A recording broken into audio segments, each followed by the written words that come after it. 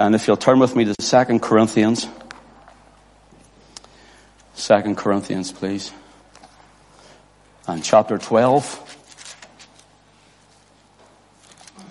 2 Corinthians chapter 12. Let's just read one verse and we'll explain a little bit when time goes on. I might need to do this in two pieces, two parts. And I just want to call it the unspeakable. The unspeakable. 2 Corinthians 12 and 4 speaks of Paul, how that he was caught up into paradise and heard unspeakable words, which is not lawful for a man to utter. He heard unspeakable words, which is not lawful for a man to utter. Go to chapter 9, please. 2 Corinthians chapter 9. Let your eye run down to the very last verse, verse 15. The Apostle Paul says, "Thanks be unto God for his unspeakable gift." Thanks be unto God for his unspeakable gift. And then if you'll go to 1 Peter, please. 1 Peter chapter 1. 1 Peter and chapter 1, please. And just one verse again. We could read much of it, but just one verse for time's sake. Verse 8. Peter, speaking of those who are in faith in Christ, says, "Whom having not seen, ye love, in whom though now ye see him not, yet believing, ye rejoice with joy unspeakable and full of glory." We're going to speak tonight, with the Lord's help and in his grace, on the unspeakable. Let's pray. Father, we worship you and we adore you. We exalt you. And we thank you for the Lord Jesus. And we thank you for your Spirit. And we thank you for everyone you've brought out tonight. That none of us are here by accident, but here in divine providence. So, Father, speak to our hearts and bless those who can't be with us. Some of them maybe hospital or at home, looking after loved ones, and others away this bank holiday weekend. Refresh them, we pray. And all who may listen or hear this message, we pray that you would not only teach us, but you'd refresh us. That you'd also, Lord, build us up and challenge us. And Father, may we seek hard after thee. May we seek hard after thy presence, to love the Lord with all our hearts. There's none like you, and we tell you we love you. We ask it in Jesus' name. Amen.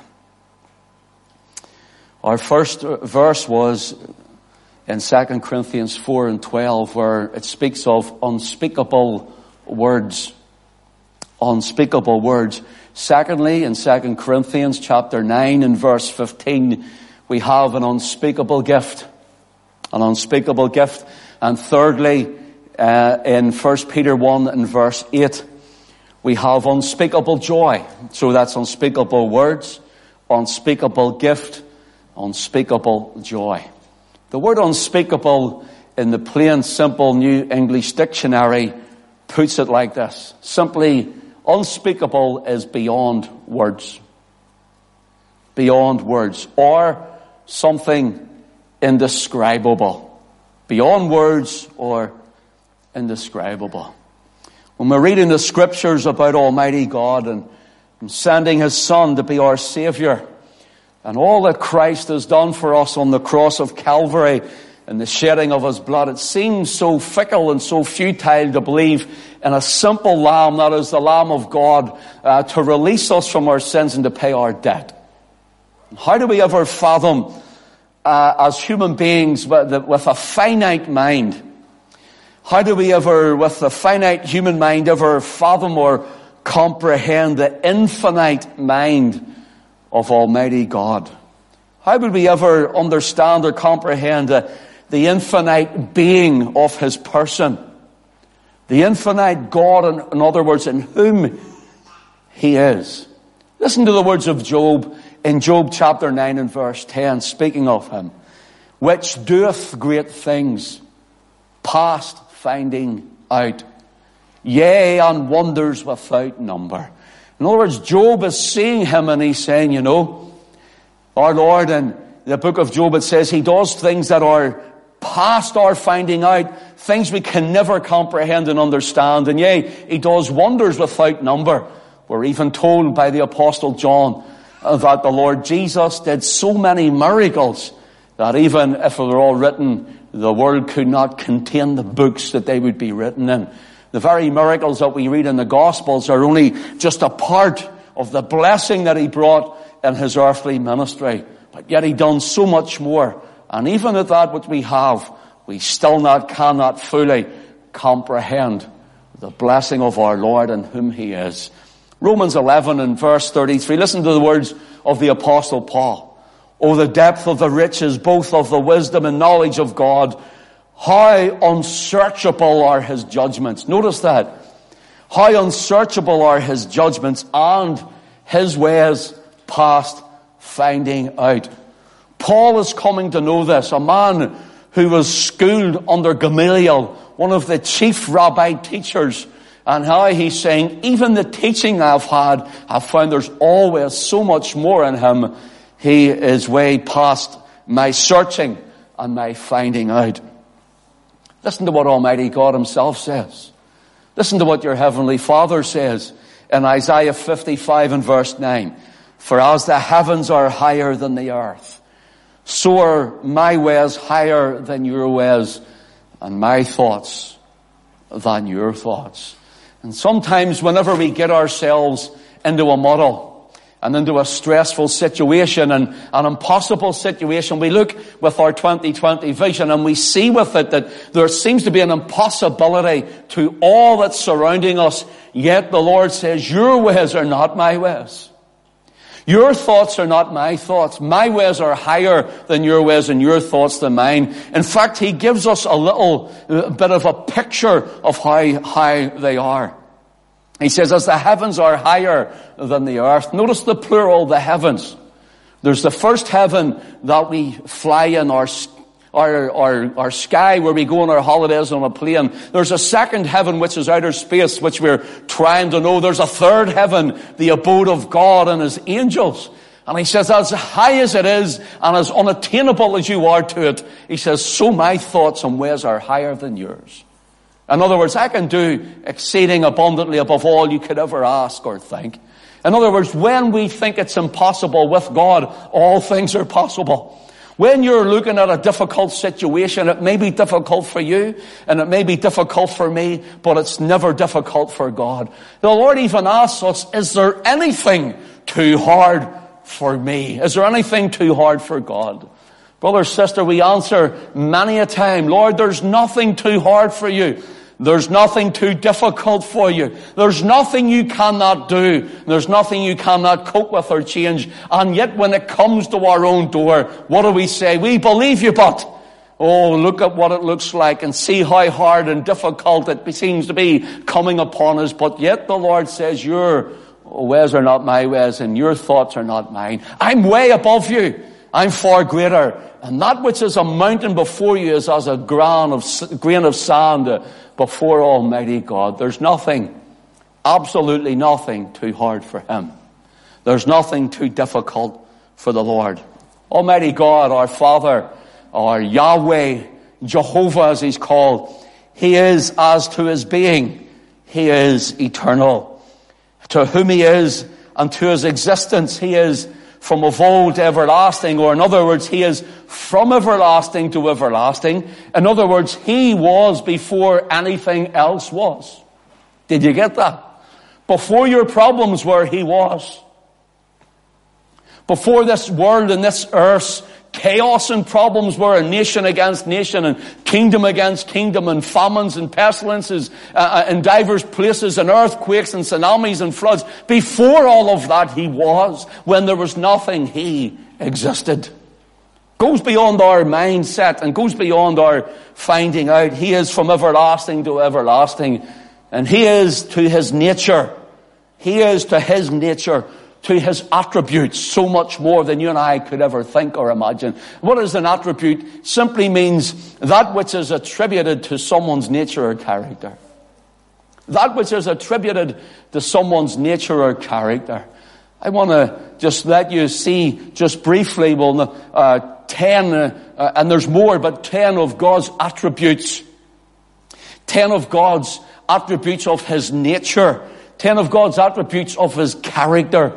In other words, you and I, when we're born, when you and I are conceived in the womb and when we're born, when you and I are born, even as the little babies have been born in this church, even in the last week, when you and I are born, we're born little sinners. Our nature is sinful. Our nature is fallen. Our nature is depraved. And sinning does not make you a sinner. You sin because you are a sinner. It's in your nature to sin. It's in my nature to sin. But thanks be to God which giveth us the victory through our Lord Jesus Christ. It's in our nature, and God must deal with it right at the very root.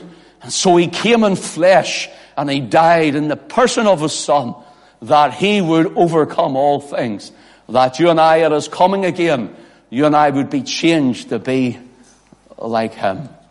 Listen to this about his attributes, his nature. It's his character. You know, when we talk about someone's character, we get to know them. We say, well, they just can't help themselves. That's who they are. It's their nature. It's their character. It's as though it's built within them. But listen to what some of these are. Listen to the Westminster Shorter Catechism on the definition of God. This is only a couple of lines. Listen to this.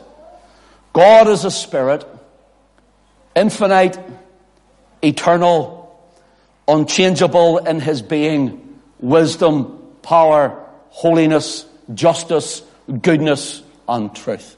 In other words, they're saying that's whom he is, as according to his nature. That's whom he is, as according to his nature. Let's look at these attributes briefly. The first attribute I want to bring to you is God's aseity. God's aseity. A-S-I-E-I-T-Y. A-S-E-I-T-Y. God's aseity. What does it mean? It means God is so independent that he does not need us. Shock horror, brothers and sisters. That's the aseity of God. Is our God is so independent, he does not need you. He doesn't need me. In fact, the aseity of God goes that he is not only self-existent, but that he is self-sufficient. Within himself, he needs none other. That's why there is one God, and beside thee there is none else. There's one God, and beside him he needs none other to prop him up.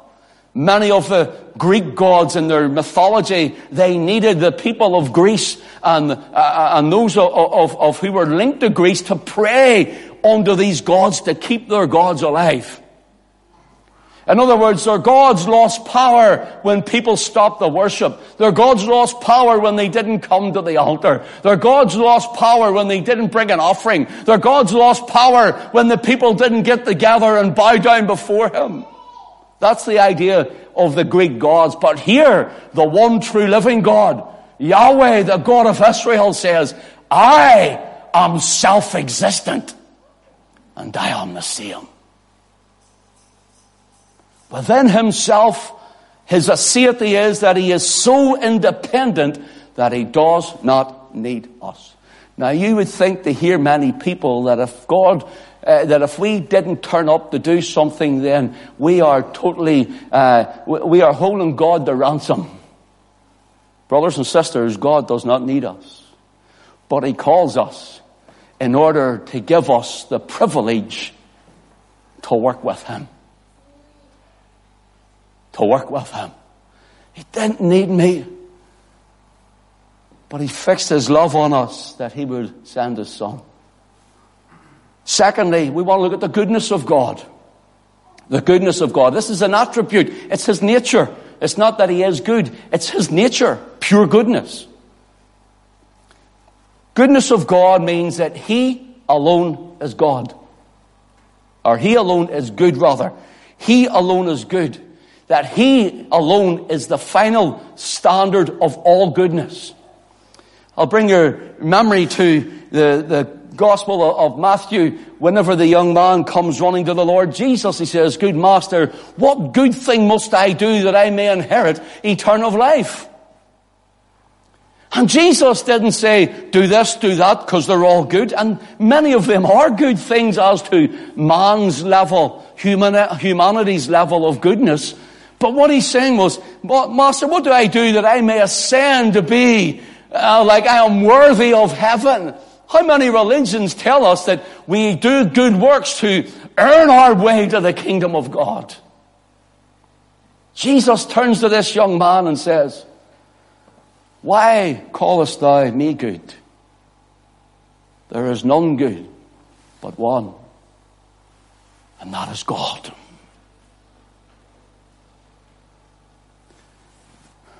Paul tells us that there's none good, no, not one.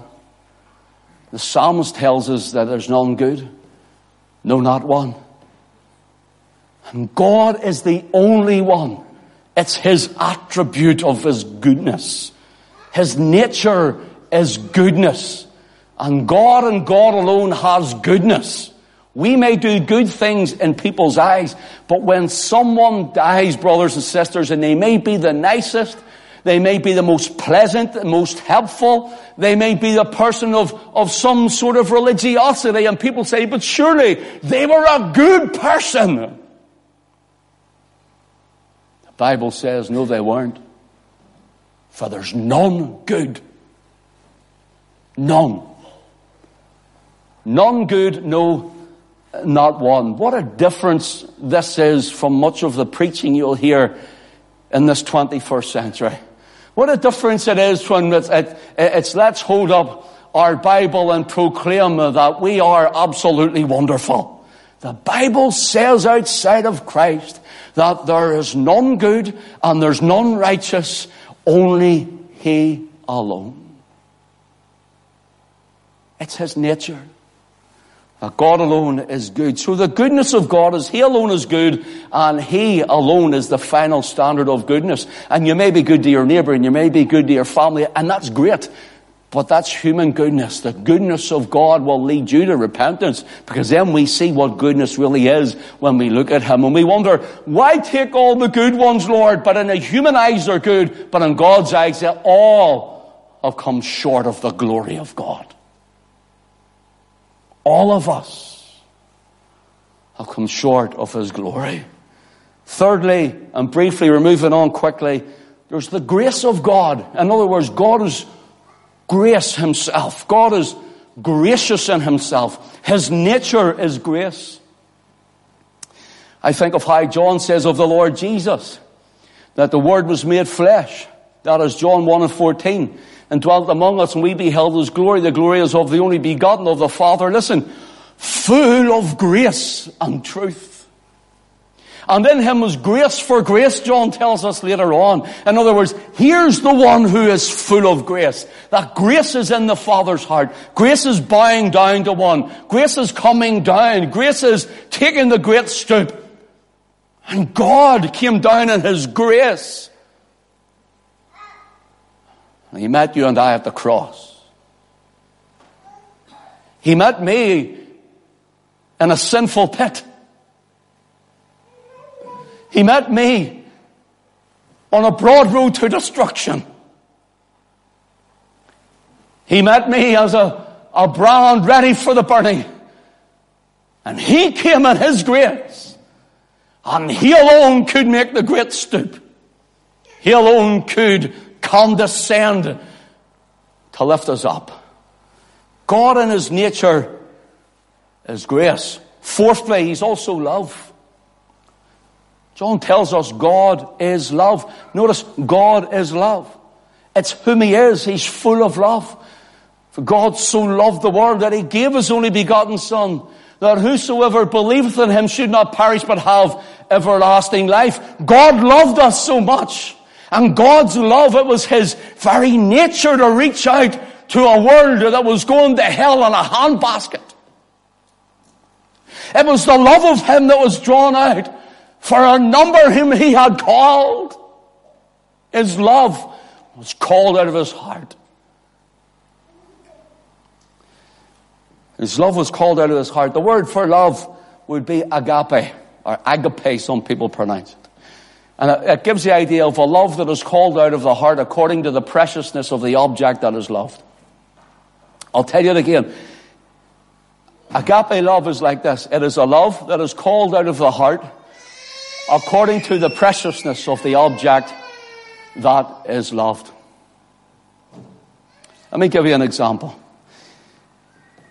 If you are looking at your children, they don't do anything. They need not do somersaults or high flips, or they need not do anything special. Your love just automatically, it flows from your heart. It's a love called from your deep inner regions. It's a love that's drawn from you. They don't need to pay you something. They don't need to give you anything.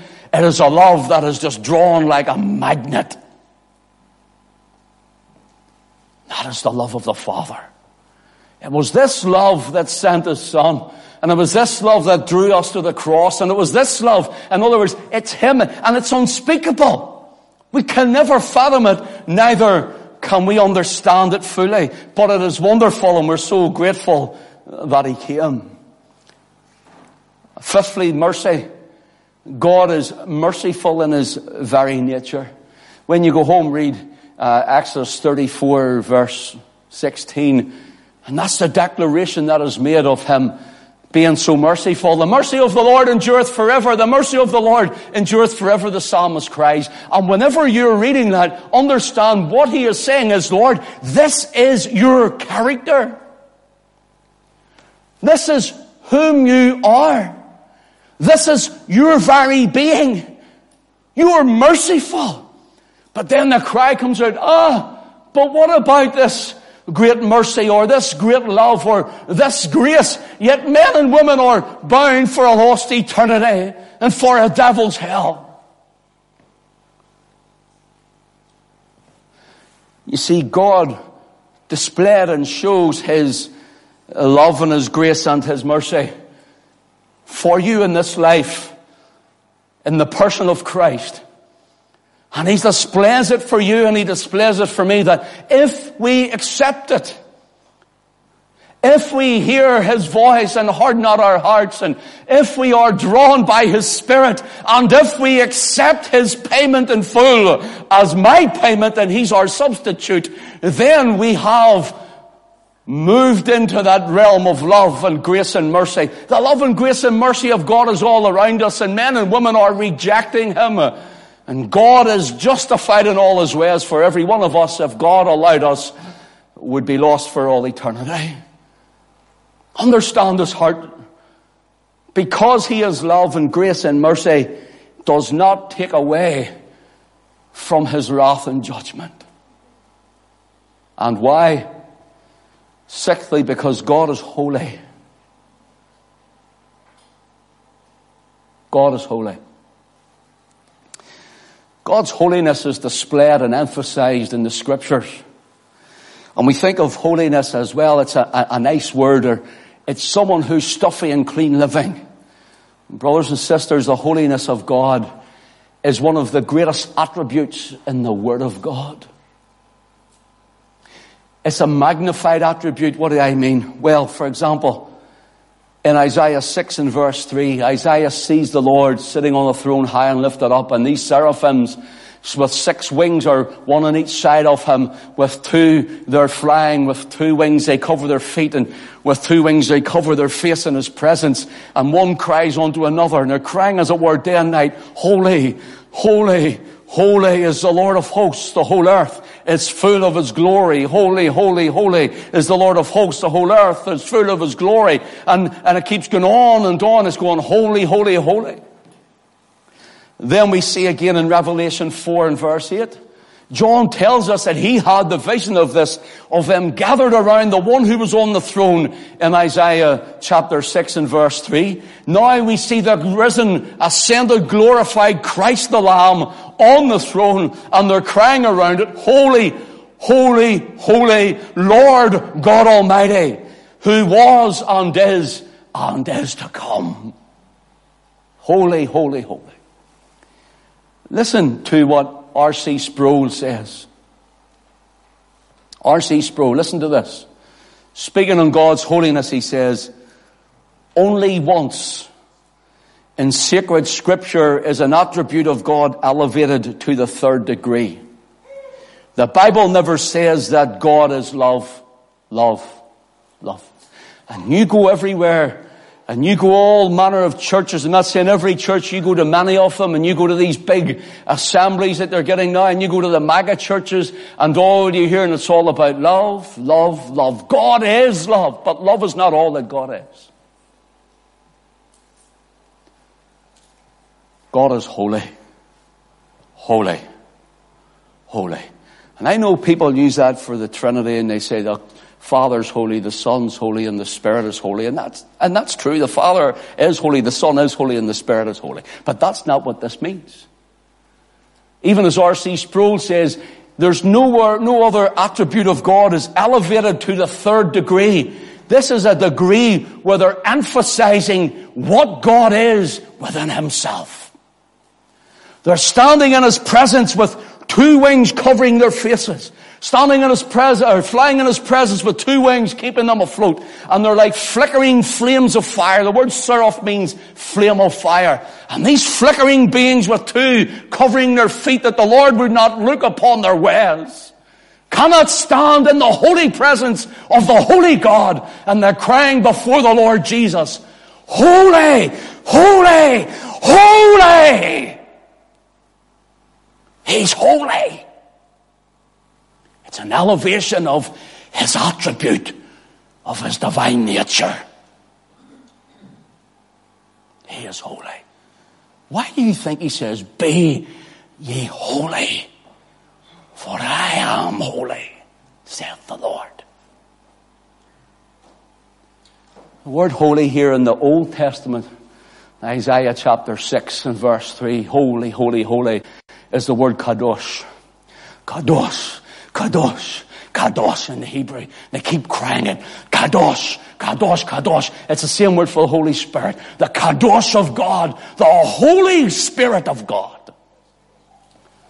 And they're crying it in his holy presence. With two wings they're flying. With two wings they're covering their feet. That the Lord would not look upon their ways. And with two wings they cover their face. And they're crying, Kadosh, Kadosh, Kadosh. Now in glory, they're sitting around the Lamb, the man Christ Jesus, the one they sang around on the throne in Isaiah 6. And they're saying, holy, Hagios. It's in the Greek, Hagios, Hagios. In other words, sanctified one, set apart one, he who is above all others and all else, and there is none like him. That's what they're saying. Brothers and sisters, this is the one we will stand before. This is the one who saved us. This is the one who bought us with his most precious blood. He came to hang on a cross for us. And yet we hear Christians and their hyper-grace mentality that, you know what? It's all under grace. Live how you like. It's all under grace. Thank God for his grace. But I'll tell you one thing. He is holy. Be ye holy, as I am holy. Be set apart. Let me give you an idea of Hagios. I'm going offline here, but we'll come back next week to some of it. The word Hagios gives this idea. For example, you're driving through this village of Donaghcloney. And when you're driving through the village, you can see the houses, and you see semi-detached houses and detached houses, and ones with gardens and they're all houses. You see terraced houses here and so on, and cottages and whatever. And you're driving through But when you come into the village, you drive past the Methodist down the street here, and then past ourselves and past the Church of Ireland over the way and the Presbyterian on around the corner. And you know that they're places of worship because they are set apart for that. Set apart. That's the word hagios. They're not a house to live in. They're not a place of partying. They're set apart for the worship of God. Do you know the saint, the redeemed child of God, that's you and I, we are called the hagios of God. We're set apart. We are supposed to be different than the world. The attribute of God's holiness. This is a degree of holy. In other words, they're elevated up. They're elevated up. He's holy. He's holy. Our God is holy. Our God is holy. That's what they're like. And they're burning in His presence. He's holy. These flickering, created seraphim angel beings at each side, ready to serve Him and do His will at His very gesture of His hand or the word of His mouth. Oh, brothers and sisters, you and I have been saved and redeemed and bought with a great price, and you and I have been forgiven much, and you and I have been brought into the family of God and adopted into His family through the Holy Spirit of God. And if you and I have been that and realize we've been plucked as brands from the burning, how much more should we burn for Christ? How much more should our hearts yearn and cry, holy, holy, holy is the Lord of hosts. The whole earth is full of His glory. How more set apart should we be in this world? When our workmates and our families and our friends, do they see us different? Or is our language the same as theirs? Or our actions the same as theirs? Do we go the same places they go? Do we take into our bodies the same things they take? Or do they see something that we are hagios? Because the hagios of God, the Holy Spirit, He resides in us. We are not only the house of God, we are the body of Christ.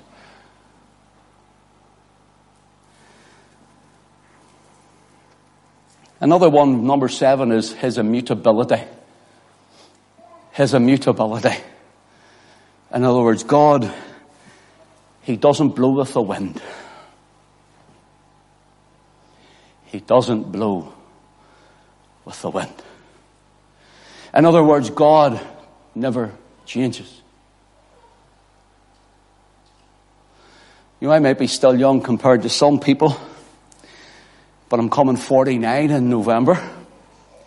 So I think I've more years behind me than I have ahead of me. The Lord willing, it's not a few, I'll have many.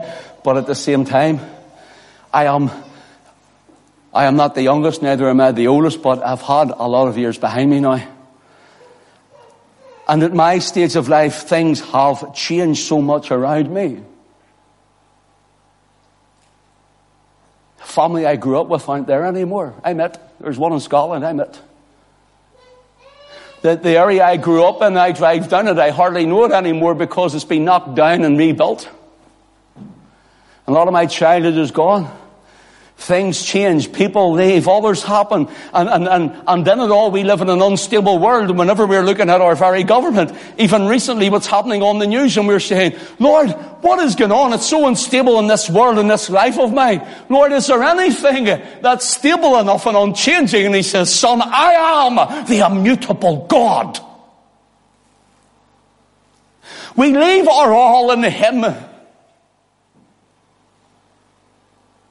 We place our all in Christ. We throw ourselves on the rock, our great foundation.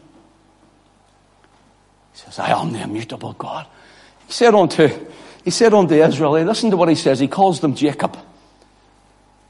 And He says that I am the Lord, I am Yahweh. I change not. Therefore, ye sons of Jacob are not consumed. In other words, you know why you haven't been consumed? Brother, sister, do you know why you sons and daughters of Jacob haven't been consumed?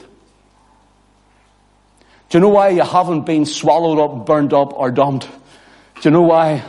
Not because of who we are, that we deserved anything, or we were of any merit of ourselves, or we were of any good in ourselves. Not at all. God would be justified to turn his back on every one of us forever and send us to be damned for all eternity. No, not at all. You know why? He says, I, the Lord, change not. It's because of who he is. It's because of who he is in his nature. It's because of whom he is in his own character. And he says, I don't change. You change. You change your mind. You blow with the wind. You love me one minute and then you don't the next. You're going on with me great and then you're falling away. You're going with one foot with me and then you're fully in one moment and you're away the next. He says, you change. I never change. Old Emery says, I change.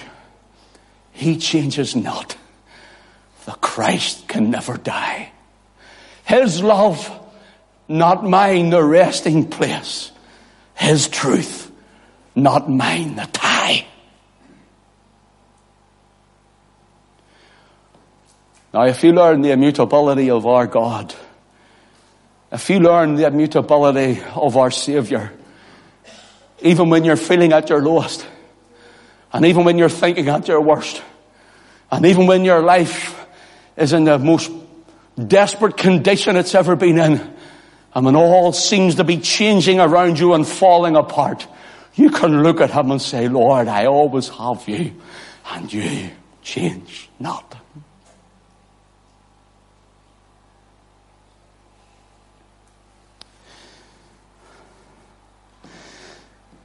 The Lord Jesus says the same yesterday and today and forever. You see the elevation of holy, holy, holy in our last? It's the same when we mention Jesus Christ, the same yesterday and today and forever. It's the exact same, only it elevates his immutability now. Holy, holy, holy. It's emphasizing, it's emphatic, and it's the same with Christ's nature. It is Jesus Christ, the same yesterday. This is the way it reads. And we go, Jesus Christ, the same yesterday, today, forever. That's not the way it reads. Jesus Christ, the same yesterday and today. Notice, and forever. His immutability, his unchangeableness.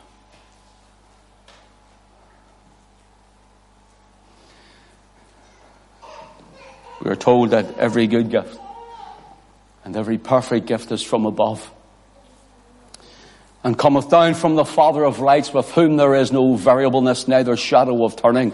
In other words, there's no variableness with our God. You see, the gifts and the calling of God are without repentance, or they're irrevocable. And when God gives you a gift of salvation, he just doesn't snap it off you because you've been a bad boy, or because you've failed him. It's irrevocable. The spiritual gifts of God, God may withdraw his anointing presence, but he will never withdraw himself from you. Just doesn't take it off you like you lose your driving license. It's irrevocable. See, he's unchanging. And then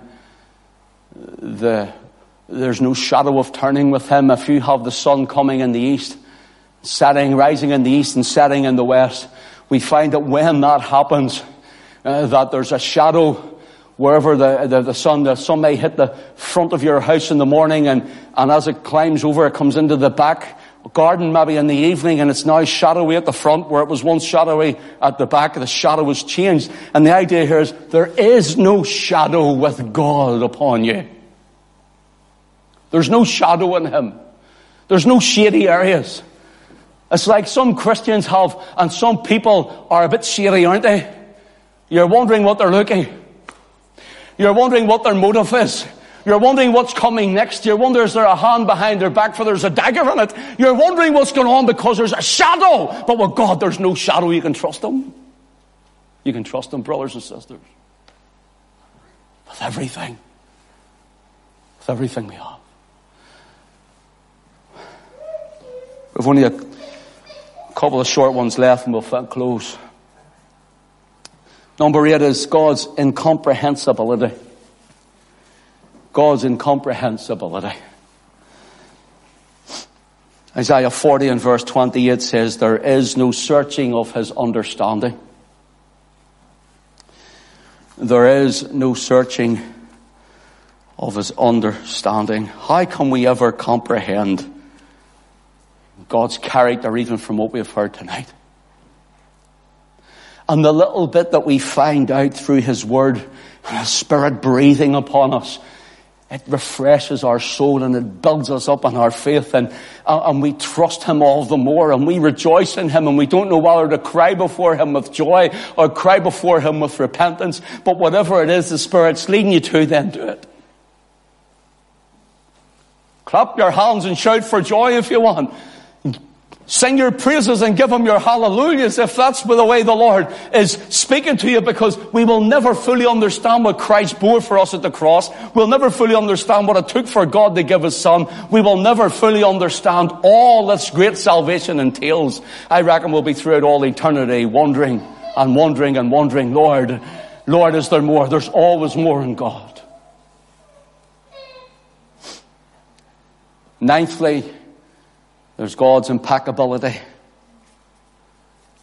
It's his character. Notice his nature, his character, his impeccability. Do you know what the word? Let me give you an idea of impeccability. The Lord Jesus Christ is man from very man. He's 100% man. And he's very God of very God. He's 100% God. That's what it is. Two natures. A dual nature of man and God.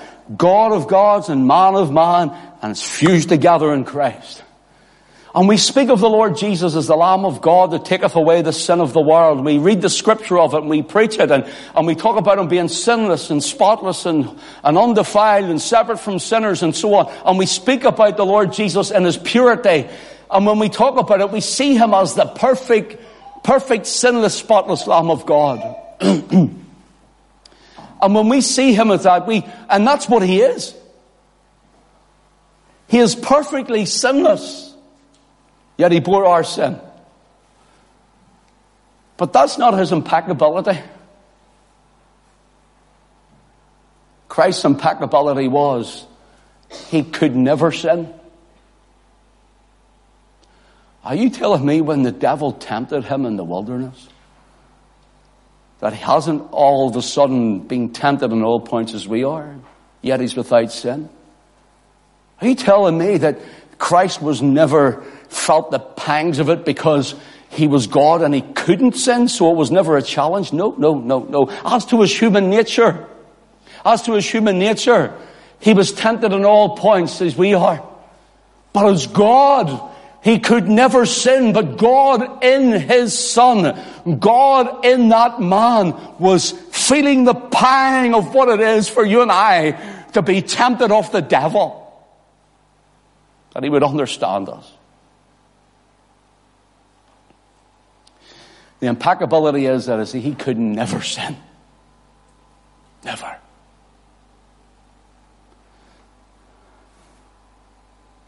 You see, there's some things God can't do. Do you know that? He can do all things. I've prayed that. I think I prayed that today sometime. He can do everything and do all things. Well, here's something he can't do. He's God who cannot lie. He cannot fail. There's things he can't do. He cannot sin. It's not in his nature to sin or lie or to fail. He can't. If he does, he's not God. I'm talking about our great Father in heaven. His nature within him. If he lies, he's not God. He's a sinner. If he fails, he's not God. He's weak.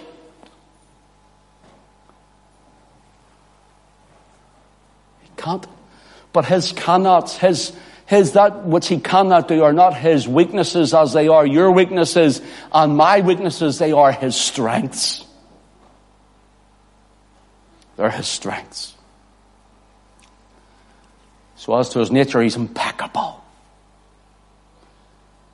God cannot be tempted tempted by man.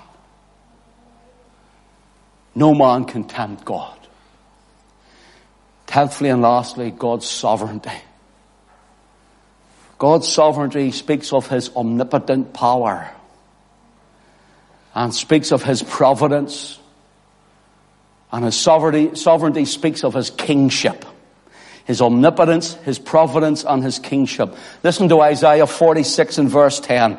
He says, and notice this, and I'd like all those bigwig Christians out there in the big super churches who are standing and ordering God to do their will because they're little gods, as I'll put it in brackets, they're little gods upon the earth.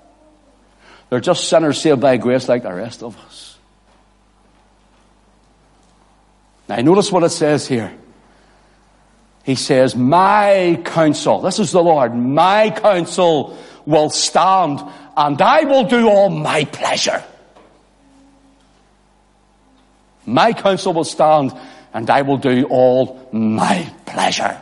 In other words, he's saying, who are you to say thus to me?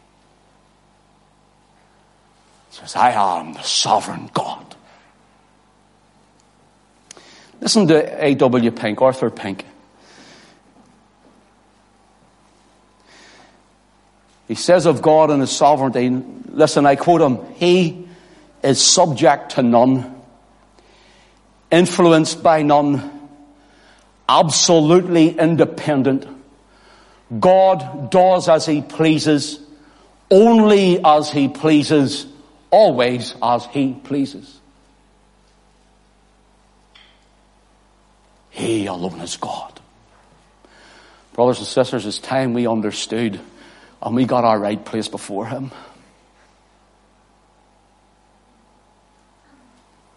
Ephesians 1 and 11 speaks of the Lord and says, the purpose of him who worketh all things after the counsel of his own will. He works all things after the counsel of his own will. Not of some preacher with a 10,000 seater church who says, live how you like and do what you like. Don't worry about the holiness. It's all under grace. And sure, you can get on the way you fancy. And you know what? Let's order God and tell him what to do.